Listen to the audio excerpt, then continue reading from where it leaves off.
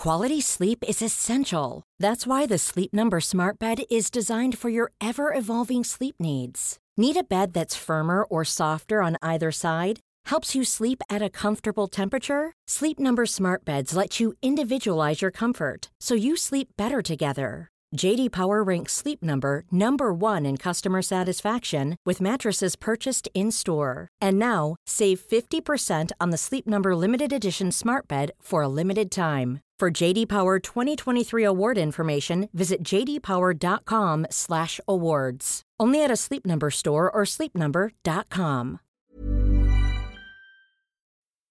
So you guys remember after Trump was acquitted in the Senate and he had that big kind of pep rally at the White House and he went through and he called out all the people he loved the most. Mm-hmm. John Ratcliffe, we all remember him, got a special shout out and apparently a special prize. He's such a special guy. He's going to be the DNI again. It's the second coming of John Ratcliffe. That's right. You thought he was done. You thought he was gone, but the tomb was open and, and he's back now. Hang on. Is it the reincarnation of John Ratcliffe? Is it? No, I mean, the zombie. I think it's like Terminator 2. Yeah, like he's coming back like full titanium. He's the T-1000 version 2. I think we're selling the administration short here. I think 2 is not enough. They're going to let him fail and then nominate him a third time. That's really it. Because he hasn't had enough humiliation.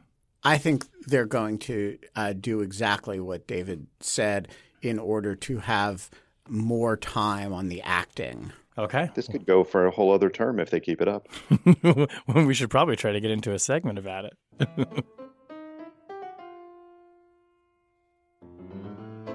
Hello and welcome to Rational Security, the second time's a charm edition. I'm Shane Harris. I could have called it the if you fail, try again edition. Was that Jiminy Cricket who sang that? If you don't succeed. If you don't succeed, try again. If you fall off the horse, get right back up. I mean, we could go on. Shane, you look so calm. You look peaceful. Well, that's good. You look unflustered. I feel fine. Unflappable, even. I feel great. I feel really good. You're not sweating. No. Cool as a cucumber. Yeah. Unbothered. All right. Cucumber Harris, as we're going to call him. By the way, our riff on failure reminds me, I think I'm bastardizing the quote a little bit, but Quentin Crisp once said, if at first you don't succeed, maybe failure is your style. Excellent. I am here in the Jungle Studio with my good friends Tamar Coffin-Wittes, Ben Wittes, and joining us remotely is David Priest. Hi, everybody. Hey, Shane. Hello. Susan is away. I don't know what she's doing. Susan was called to a sudden meeting. Really? Was it a murder board for John Ratcliffe? Yeah, she's vetting. She's prepping John Ratcliffe for his hearing on in the Senate. You mean he can't remember all the questions he got asked the first time? Well, he never had a hearing. He never had the hearing. He never had it. We're going to talk about it. On the podcast this week, President Trump nominates the aforementioned Congressman John Ratcliffe of Texas again to be the Director of National Intelligence. The United States signs a peace deal with the Taliban, and an appeals court rules that former White House counsel Don McGahn does not have to testify to Congress. David, let me start with you on Ratcliffe, just in case anybody didn't get totally caught up by our B-roll there. Obviously, President Trump nominated last year Congressman Ratcliffe to be the DNI. His nomination, I think it was actually never formally submitted, but you'll correct me on that if I'm wrong, met with pretty immediate opposition both from Democrats and Republicans amid reports that he had padded his resume, amid the obvious fact that he didn't have any experience in intelligence or really any deep experience in national security. And since the president has nominated him again in the past week, there has not been a groundswell of support for Ratcliffe. So why do you think, David, that the administration is nominating him this second time? Well, the first time it was a nomination by tweet. The president put it out there that he was nominating him, but I don't think the formal nomination actually began. This time, there has been a formal nomination, so we will move forward in one way or another. What remains to be seen is whether the Intelligence Committee in the Senate wants to actually hold hearings on him. They could just put the nomination on hold indefinitely. And my understanding is that would allow Rick Grenell to keep serving as acting beyond the time frame that he would have had in this month. Now, Ratcliffe, you mentioned, Shane, has not had an outpouring of support since his second nomination. It was clearly lacking in his first, but he has had a few people making positive signs. I believe it was Marco Rubio who said something about, well, I've spoken with him and he is a very serious person who takes these issues, not his words, but his ideas. He takes these issues seriously and he's learned a lot. Well, that's not exactly shooting down the nomination. The game plan is going to be interesting to watch here. Most money is on the fact that it's just a waiting game, trying to wait this out and not have a career DNI in that position going into the election. And but I was going to ask you, that is one theory that people have floated, is that John Ratcliffe is not meant to, in fact, ever be the DNI, and that this is just going to keep an acting person in that position. So why would that be beneficial from the administration's point of view? Look, Trump is playing an I dare you game here. And what he's done is he's exploited the Federal Vacancies Reform Act by putting in a manifestly unqualified political loyalist, Rick Grenell, who's going to sit there as DNI until one of two things happen. Either the current nominee is confirmed, or until what is a lengthy clock runs out. And the clock resets if the nomination is rejected. And so what Trump is effectively saying is, I dare you to confirm this guy, or I dare you to reject him. If you reject him, I get Rick Grenell for another, I believe it's 210 days.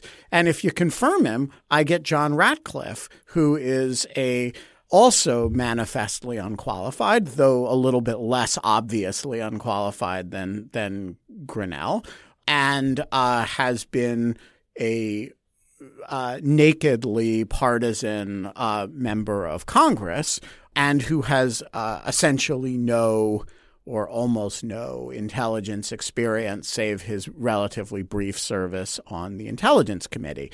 And so it's basically a kind of a game of sort of nominations extortion.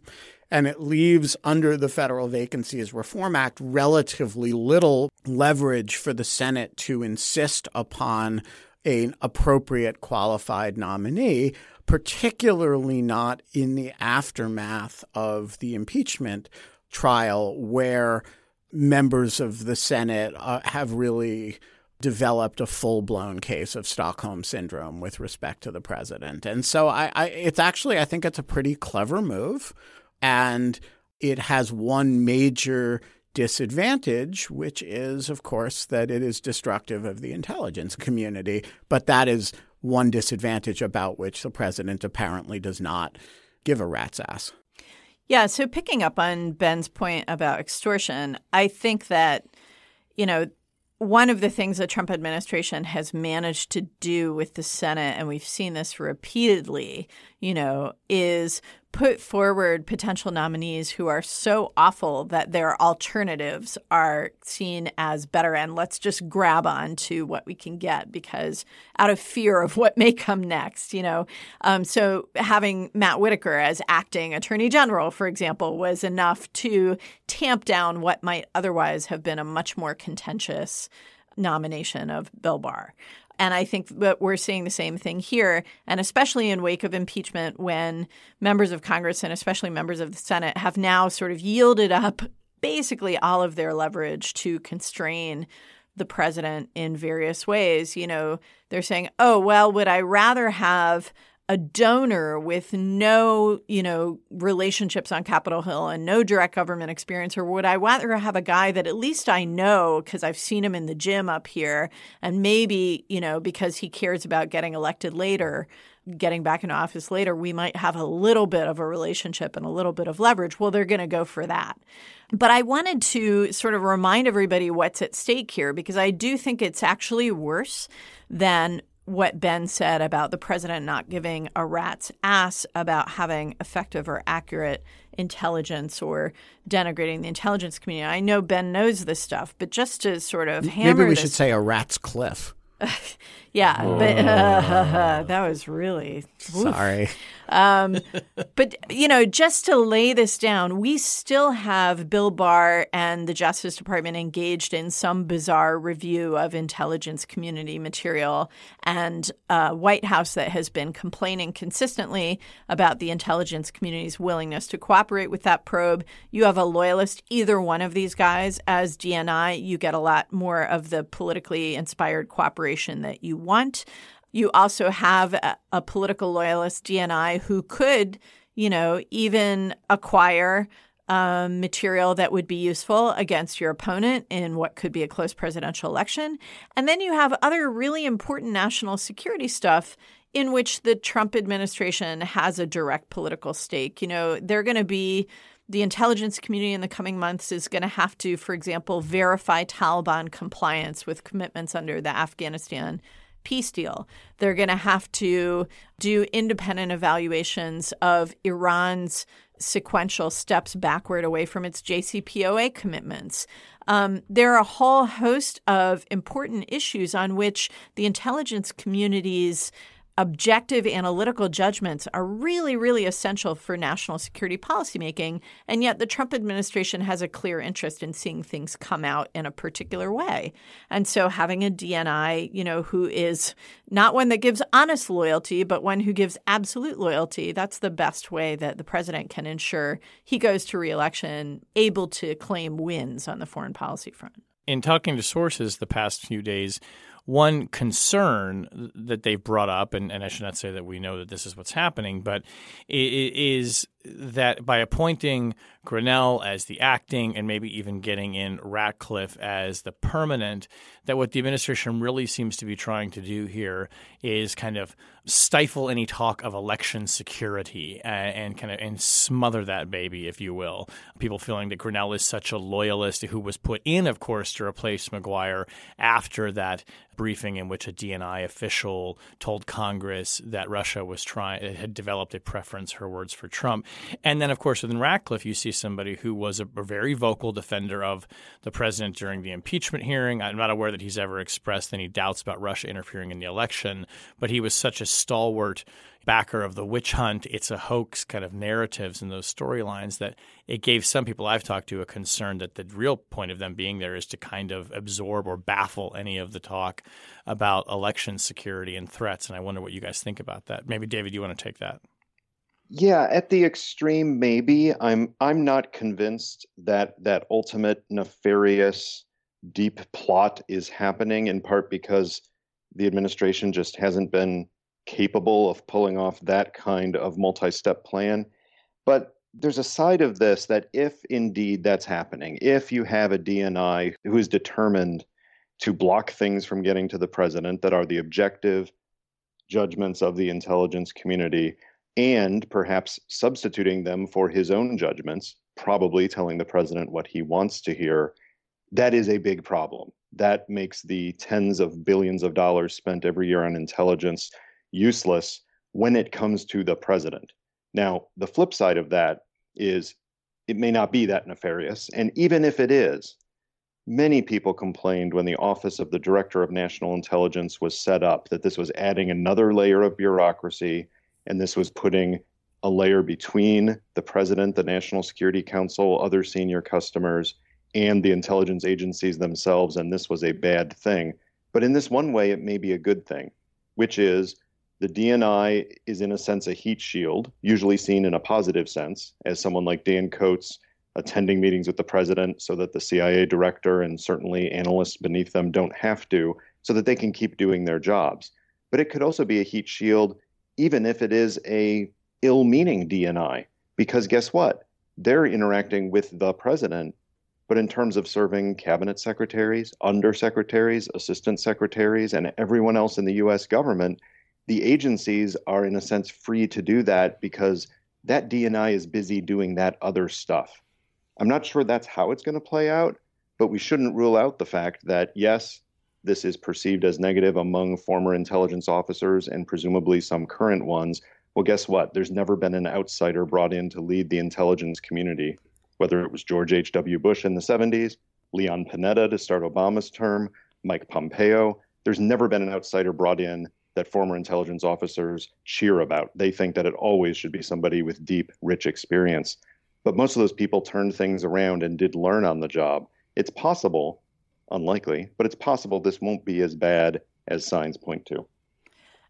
David, that is a fascinating analysis. And, you said it's unlikely, but I guess we can hope for that as the best case scenario. But even in that scenario, doesn't it run the risk with this president who's made very clear that he will only listen to things that scratch his confirmation bias itch, and he doesn't want to hear things that aren't going to do that? Doesn't that lead down a path where, the line officials in the agencies, all those other people who are served by the intelligence community and the rest of the policy process has one set of intelligence analysis and intelligence conclusions, and the president has another that's like custom cooked just for him?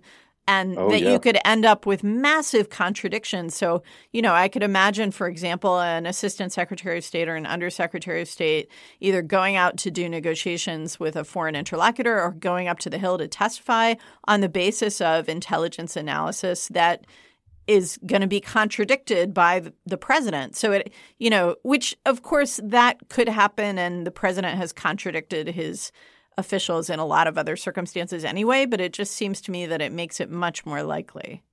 I think that you're exactly right, but I'm going to go more negative than you are here. And I'm going to say I strongly suspect, though I do not know, I strongly suspect that is already happening. I mean, every president gets less information on any particular part of the world than a lower ranking official just because of good government.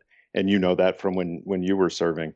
But in this case, it would surprise me if the president is getting exactly the same judgments with the same nuance as other officials. And there may be whole parts of the world that Donald Trump has made clear, I don't want to see in the president's daily brief. I don't want to be briefed on Latin America because I don't care. I don't want to be briefed on Africa because I don't care.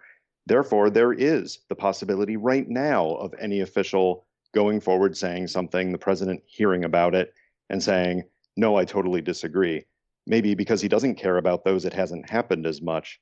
But what you're saying is a possibility going forward. I think we are already there. All right, so let's talk about another part of the world that the president does care about and has been talking about in the past week, Afghanistan. Just reading from the story datelined out of Doha by my colleagues this past week. The United States and the Taliban signed a peace deal Saturday that calls for the full withdrawal of American troops from Afghanistan within 14 months, a turning point in an 18-year war that has cost tens of thousands of lives. The complete withdrawal of U.S. coalition troops is contingent on a guarantee from the Taliban that Afghan soil will not be used by terrorists with aims to attack the United States or its allies. So, Tammy, I want to start with you on this. I mean, this is obviously a very long time coming. We have only spent a few days looking at this deal. There's a lot that people will find good and negative about it as well, but it is clearly a turning point in this now nearly 2-decade war, the longest war the United States has ever fought. So first, just broadly and briefly, tell us a bit, kind of sketch out what the deal commits both sides to do. And then second, what are the obvious obstacles that people have already pointed to in terms of seeing this deal through and whether it can actually hold?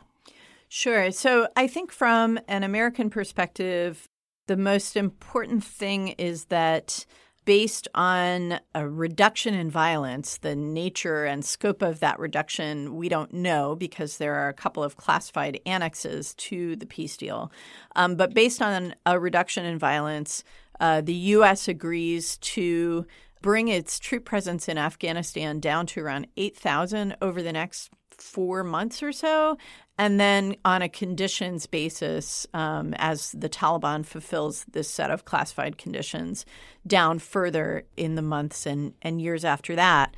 It also commits the United States formally to facilitate a release of about 5,000 prisoners who are held by the Afghan government. And this has become an immediate subject of controversy in the agreement because, of course, the Afghan government is not a party to this agreement. It's an agreement between the United States and the Taliban. And so the Afghan government has said, well, those prisoners are our leverage for our negotiation with the Taliban, so we're not going to release them now. We don't care what you said. And, so that is an immediate, I think, hiccup in implementation of the deal. And then the reduction in violence itself, I think is immediately challenged. The Taliban have not halted attacks since the deal was signed. There have been dozens and dozens, over 70 attacks by the Taliban across the country. And there was a U.S. airstrike against the Taliban just yesterday, I think. And so there's an immediate question about whether what's on offer in this deal to the two sides, the Taliban, a U.S. troop withdrawal, and the U.S., a U.S. troop withdrawal. I mean, both sides really want the same thing here. Whether that's enough incentive to actually get the Taliban to stop fighting at a moment that, they clearly interpret as an American surrender and a Taliban victory. And that, I think, is the real danger. And I want to highlight a fantastic piece on the Brookings Order from Chaos blog last Friday by my colleague Madiha Afzal. But she makes the point correctly that, for the Taliban, this is basically capitulation. This is what they've been looking for years, that they just tire the United States out, and the United States basically withdraws, not on the basis of any significant commitments by the Taliban and not forcing the Taliban to come to an agreement with the Afghan government, but just on its own because it's tired and it wants to leave. Now, you could make the argument that maybe, the United States was inevitably going to go in this direction, given that it's not possible militarily to achieve the nation-building goals, the stability goals that the United States was constantly laying out for itself in Afghanistan. So eventually it was going to cut a deal so that it could withdraw. But I still think that, even if you look at efforts under Richard Holbrooke, for example, at the beginning of the Obama administration, who was floating the idea of negotiating with the Taliban and even had a couple of engagements with the Taliban, the pathway there was always going to be that U.S. Taliban discussions would then bring in the Afghan government and facilitate a national peace deal for Afghanistan with the fighting factions there. And this deal, again, because Trump just wants U.S. troops out, it sort of kicks that can down the road and leaves the Afghan government on its own. There are a couple of things to watch, I would say, going forward. And Madiha, again, discusses these in her excellent article. One is, what's the impact on Pakistan and on other jihadi groups in Pakistan, right? Other terrorist groups that the Pakistanis sponsor. We had finally gotten the Pakistanis around to saying, Taliban bad, and even Pakistani Taliban bad. But now that we've, not just negotiated with terrorists, but basically capitulated to terrorists, does that leave the Pakistanis in a place where they feel like they have carte blanche to support terrorism over Kashmir, for example? And then there's a question of what's the impact on other jihadi groups around the world. Do they see what the Taliban has managed here, this sort of salami tactic against the United States? And they say, okay, all we need to do is be patient and, keep making them bleed slowly, and eventually they'll give up and go home. Ben, there's been some pretty notable opposition already to this agreement, both expressed in tweets, because why not, with John Bolton, the former national security advisor, strongly criticizing this, saying, I think voicing many of the concerns that Tammy raised that others have said about this looks like a capitulation of the Taliban. This is just a deal. This is caving in front of them with no commitment that they're going to renounce violence or, it's not doing enough to separate them from al-Qaeda or to weaken ISIS. And Susan Rice, President Obama's national security advisor, blasted it too. And I think, correct me if I'm wrong, but specifically about this issue of prisoner release and saying this was never really on the table for us. So, is it fair then to criticize this deal as just an attempt by Donald Trump to, as quickly and kind of expeditiously as he can, wash his hands of Afghanistan before the re-election so he can check a box and say, see, I made good on my promise? I note that he was asked in a press conference, when are the troops coming home? And I think his response was, well, now, but like now. Sort of now and sort of in a few months from now, maybe, and then maybe some more in a couple of years, but now. Yeah, but he was eager to put a bow on this thing and say, I did it. Yeah. So first of all, color me with Bolton. And I think the deal is very hard to defend on the merits. And let's start with the principle of not negotiating with terrorists, which of course should not be U.S. policy because it is in fact something we do all the time. But normally we do it in a fashion that advances some cognizable U.S. interests. And here what we've really done is we've negotiated with terrorists in order to give them what they want. And now, as Tammy rightly points out, what the terrorists want and what Trump wants are actually the same thing, which is they both want the U.S. out of Afghanistan. And so there's a reason why there's a deal to be done between Trump and the Taliban, but not between Bolton or Susan Rice and the Taliban, which is Bolton and Susan Rice. And of course, they would bristle at being grouped together, but let me group myself with both of them on this. They want to achieve certain things in Afghanistan as a condition of withdrawing, right? They remember that we actually went into Afghanistan for a reason or a set of reasons, and they may have more or less grandiose visions of what you can accomplish there or what we should try to accomplish there, but they aren't willing, and by the way, put Lindsey Graham, at least historically, into this category too. They aren't willing to forget that there were actually objectives. And Trump doesn't care about the objectives, and of course, and is contemptuous of the objectives. And the Taliban is, of course, hostile to the objectives. So there's a reason why they're able to do this deal, which is that neither of them care about the things that we set out in Afghanistan to do. And let's remember what they are. They are not just severing the relationship between the Taliban and al-Qaeda. There was also this small matter of tens of millions of women in Afghanistan.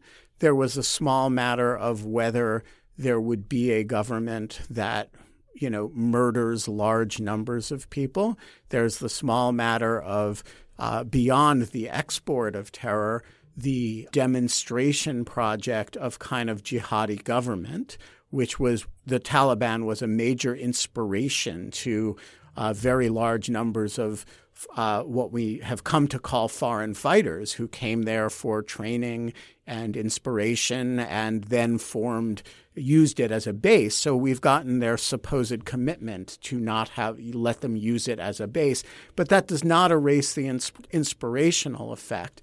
And of course, then there's the other small matter of just the kind of caliphate-style government at all, and whether we want that to be a thing that has a sort of international, whether it's the ISIS version or the al-Qaeda in the Arabian Peninsula version or the Taliban version. That is not something that has shown a lot of capability to exist independent of the export of terrorism. And so I see very little good in it except for the relief of exhaustion.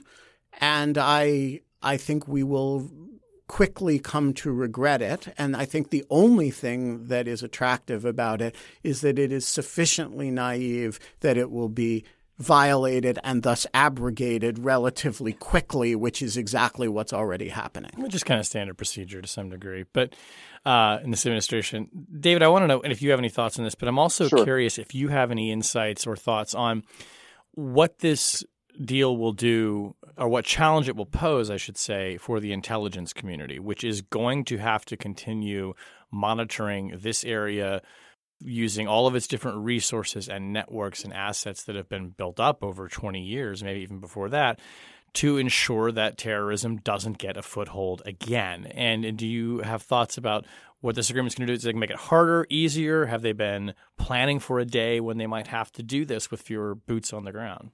Let me build the answer to that off of what Ben said, because Ben made the point that all of those larger policy goals that in one way or another impact the way we've interacted with Afghanistan and the region for decades are all there, and the president does not appear to care about them. It's just about saying, I was able to get troops out of Afghanistan. Okay, that may all be true, but the terms of the deal itself, or the deal to negotiate a deal, that it really is. But the terms themselves are embarrassing for someone who calls himself a deal maker. The specifics in it are on the American side, which is explicit numbers of troops that will be drawn down and then withdrawn within 14 months.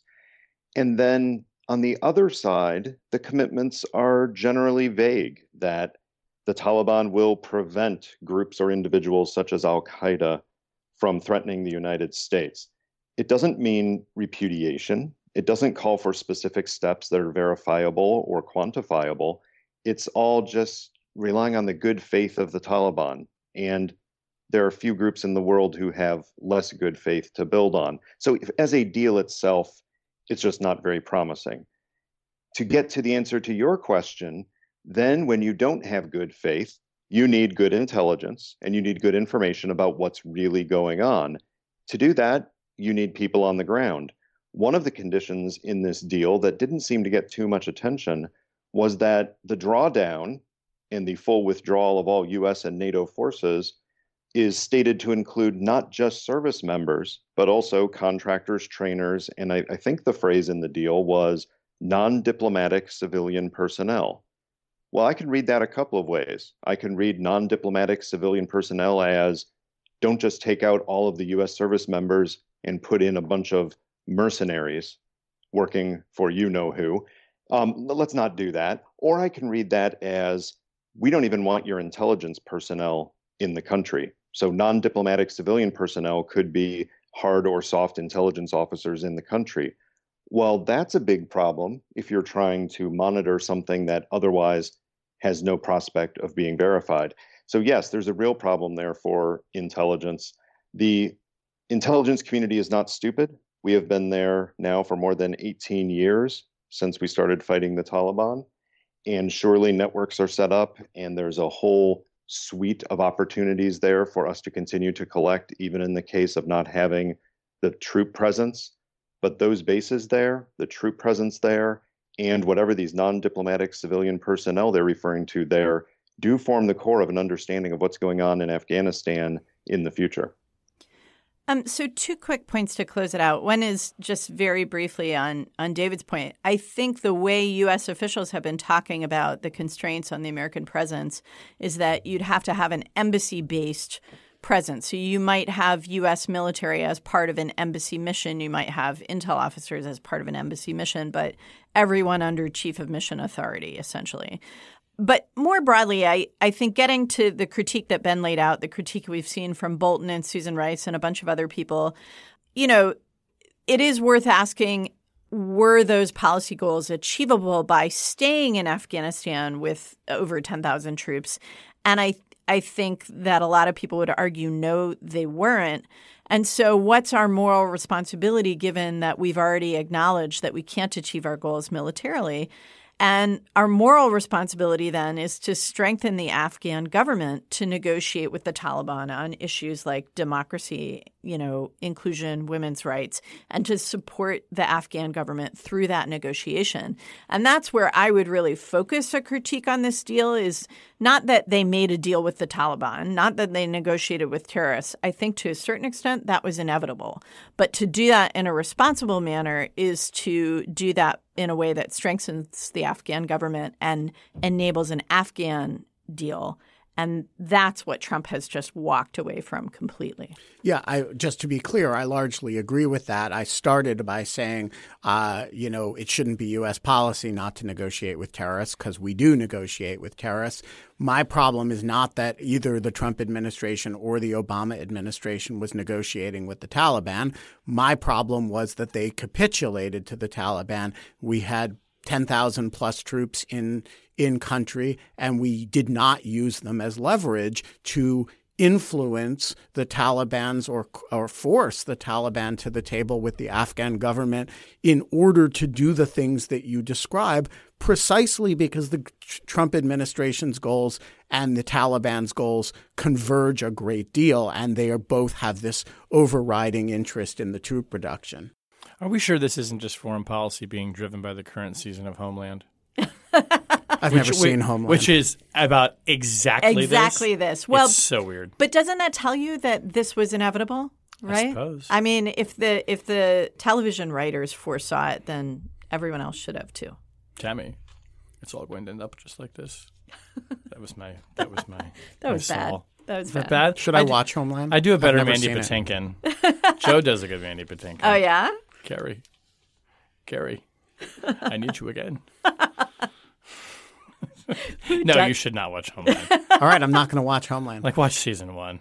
I don't know why I'm in it. It's just, it's a very spiraling relationship. I've been in it for so long. I just have to Kind of like the war in Afghanistan. This whole, You know? I just want to point out that this whole detour is merely an effort on Shane's part to cover up the fact that he's got no segue to segment 3. Got to admit, he's playing it cool as a cucumber. He's cool about Ooh. everything. I mean, you could have an earthquake and this man would not even break stride. So Mandy Patinkin's going to be playing Don McGahn. Did you hear about Oh, this? no. Oh, no. No, so bad. Love Shane. that. Yes. Mandy Patinkin could be a very interesting Don McGahn in the story of L'Affaire Russe. But Don McGahn, you remember him, former White House counsel. You mean Don McLean? Don McLean? The day that music died? Oh, yeah. Well, Don McGahn is in a band. Yeah. So there's a connection. A federal appeals court has ruled that he does not have to honor a subpoena compelling his testimony before the House. Ben, start just by reminding us here of why the House wanted Don McGahn's testimony. Right. So the House wanted Don McGahn's testimony because the Mueller report contains extensive conversations between the president and Don McGahn in which the latter is a kind of instrument of the president's efforts to obstruct justice. And so the House Judiciary Committee was interested in hearing from McGahn to hopefully expand upon that, but at a minimum to reiterate and clarify that the Mueller report is accurate as to his interactions with the president. And the fact that he does not have to testify, does that affirm what White House officials were saying, that people like McGahn have absolute immunity from compelled testimony? Absolutely not. So first of all, for the non-lawyers in the audience, the basis for the court's ruling was that the House lacks standing to bring the case, and therefore that the court lacks jurisdiction to hear it, not that the president's actions in withholding McGahn's testimony or McGahn's actions in refusing to testify were legal or appropriate, and not that the subpoena in question was legally deficient. So the court actually avoided ruling on whether the House has the authority to call McGahn. It merely ruled on the question of whether it has the authority to decide the question. David, what does this tell us, if anything, about the whole question and the dilemma that was faced by the House Intelligence Committee about whether to go to court to demand testimony from people in the impeachment hearings that the White House wouldn't let testify? What do we come away from this understanding, second-guessing, rethinking? I think it's fun to play that alternative history of, let's say that the House, instead of proceeding with impeachment, specifically the article about obstruction of Congress, had taken the time to go through all of these suits to get them to court, would they have reached the same roadblock, essentially a political question doctrine, saying, sorry, we're not going to go there?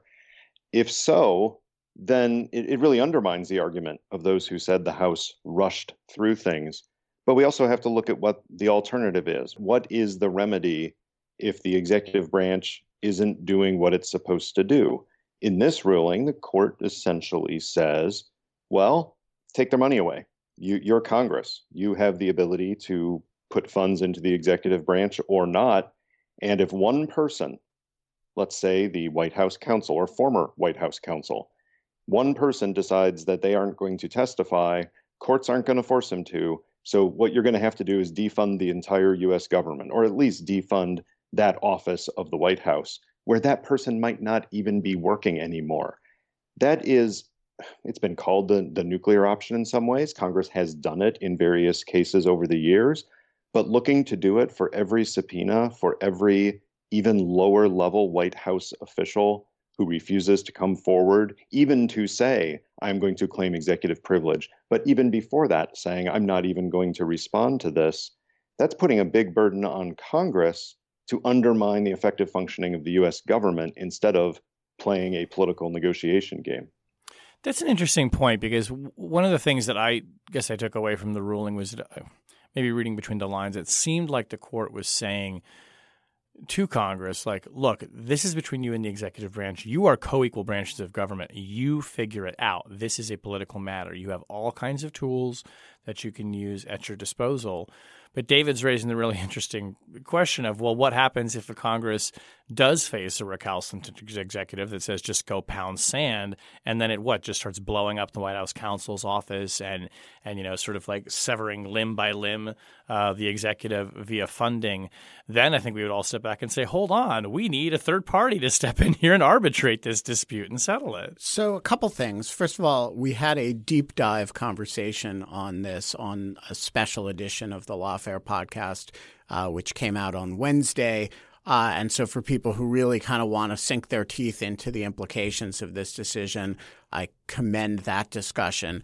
But there are a few intermediate steps before defunding the entire government. And one of them that the opinion clearly leaves open is, if the Speaker of the House sent out the Sergeant at Arms to detain McGahn and arrest him for contempt and detain him until he gave this testimony, McGahn could file a habeas action that would then present this question in a way that would be justiciable. So I don't think the D.C. Circuit is really saying there are no circumstances in which a third party would decide it. They're raising a question about whether the House has postured it correctly for judicial review. Moreover, and this is I think the more important point, this panel decision will not be the final word on this subject one way or the other. I feel pretty confident that the full D.C. Circuit will be asked to review this en banc. And then, of course, there's an ultimate Supreme Court question. So I think this, we shouldn't think of this decision as the sort of end point of the conversation. It's one or two judges, 1.5 judges understanding of what that endpoint should be, but there's going to be at least one and maybe two more levels of review of it. Yeah, okay. Let's move on to object lessons. We have a singular object, a single and a singular object. We're in it. For this week. Ben, would you like to describe it? Yeah. So one thing that you will have noticed in this... We hope you will have noticed. I've noticed it. In this recording of Rational Security is that there are no sirens.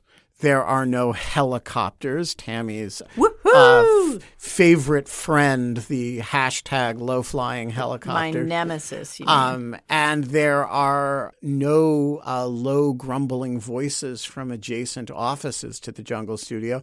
And the reason for that is that over the last week, our friends at Goat Rodeo, who many listeners will know from having produced the Report podcast with us, came over and retrofitted the Jungle Studio. And they hung these super cool shag carpets that give it a whole 70s vibe and absorb a lot of sound. And they put up a really cool barrier thing over a window that dampens the low-flying helicopter sound. And they installed snazzy new mic stands. Very and nice so mic stand. It's all looks like we have a kind of professional studio. As if we've grown up. It does. Can I just say that the barrier that they put over the window to defeat low-flying helicopter is the softest. It's like those fake fur throws that you can buy. And it looks like chenille. Yeah, I just want to Shag lie down chenille. on this window. Gravity right now. wouldn't help I you with know. that, though, because it would pull you in the wrong direction. It's also jet black, like the low-flying helicopter. It is, it's a good thing. I see it's what you not did like- there, Shane. Yeah, it's pretty cool. And it smells like a carpet store in here. It has that new carpet smell. It But does. here's the one thing that's missing from the Jungle Studio right now. Plants. Oh, yeah. Except for like- the cactus, the crocheted Well, cactus there's no is still light. here. Yeah, well, that's good because light would involve windows and windows involve noise. But we need to put the jungle back in the jungle studio. That's true. This is a jungle-less studio. Yeah, exactly. Wow. The non-jungle studio. Is that what we're going to start calling it, the non-jungle studio? Well, I don't know. It's definitely like dark with all the gray and black carpet and the black carpeting on the floor, and there's something kind of ominous about this massive shop vac. Yes, it's like a droid just like sitting in the corner. Yeah, but we'll put pictures up on the website so you all can see it and you can envision us in our new sound deadening space. Yes. And low-flying helicopter hovering outside the window, frustrated that she can't destroy the Rational Security podcast. This one's for you. And we should seek listener recommendations for plants that we can use in the jungle studio that will live on any natural light. Fast-growing, low-light plants like kudzu. Oh, my. Well, send us those for sure. And we will look forward to talking about them next week. But for now, Rational Security is, of course, a production of Lawfare. You can find your own baffling shag carpets, like that baffling shag. We got it. That is some baffling shag. That sounds like a band name, the Baffling Shag. I like that. That was Don McGann's band. It was Baffling Shag. I should have used that. I already have the band name picked out. We're playing with Sophia Yan this week. That's your bonus band for the week. You can find that at lawfarerugsandmore.com. Yep. Yes. Yep. Rugs and More. Rugs and More. No apostrophe. That's a different store. Yeah. But the URL, thelawfarestore.com, will reroute you to for that. sure. Yeah. That one will definitely work. Redirect. Too, even though it's less easy to remember. You can find us on Twitter at RATL Security. You can follow us on Facebook. Whenever you download the podcast, please do leave a rating and review and plant recommendations. It really helps us out and helps others who want to garden in the dark. In fact, instead of a review, just leave a 5-star rating with a plant recommendation. Yes. And that way we'll know it was in response to this episode. Even better. Even better. Our audio engineers this week were Michaela Fogel and Elliot Setzer. The show is produced and edited by Jen Patia Howell. Music this week actually performed by John Ratcliffe, doing his version of the Brooks and Dunn classic, You're Gonna Miss Me When I'm Gone. Very good. And he's from Texas. Or Tejas, as Mike Bloomberg, who may no longer be a president. Oh, yeah, so he dropped out. He's out. Yeah, he's out. Okay. Tejas. Okay, sure. On behalf of my good friends Tamara Kaufman-Wittes, Ben Wittes, and David Priest, I'm Shane Harris. We will talk to you next week. Bye-bye. Cheerio.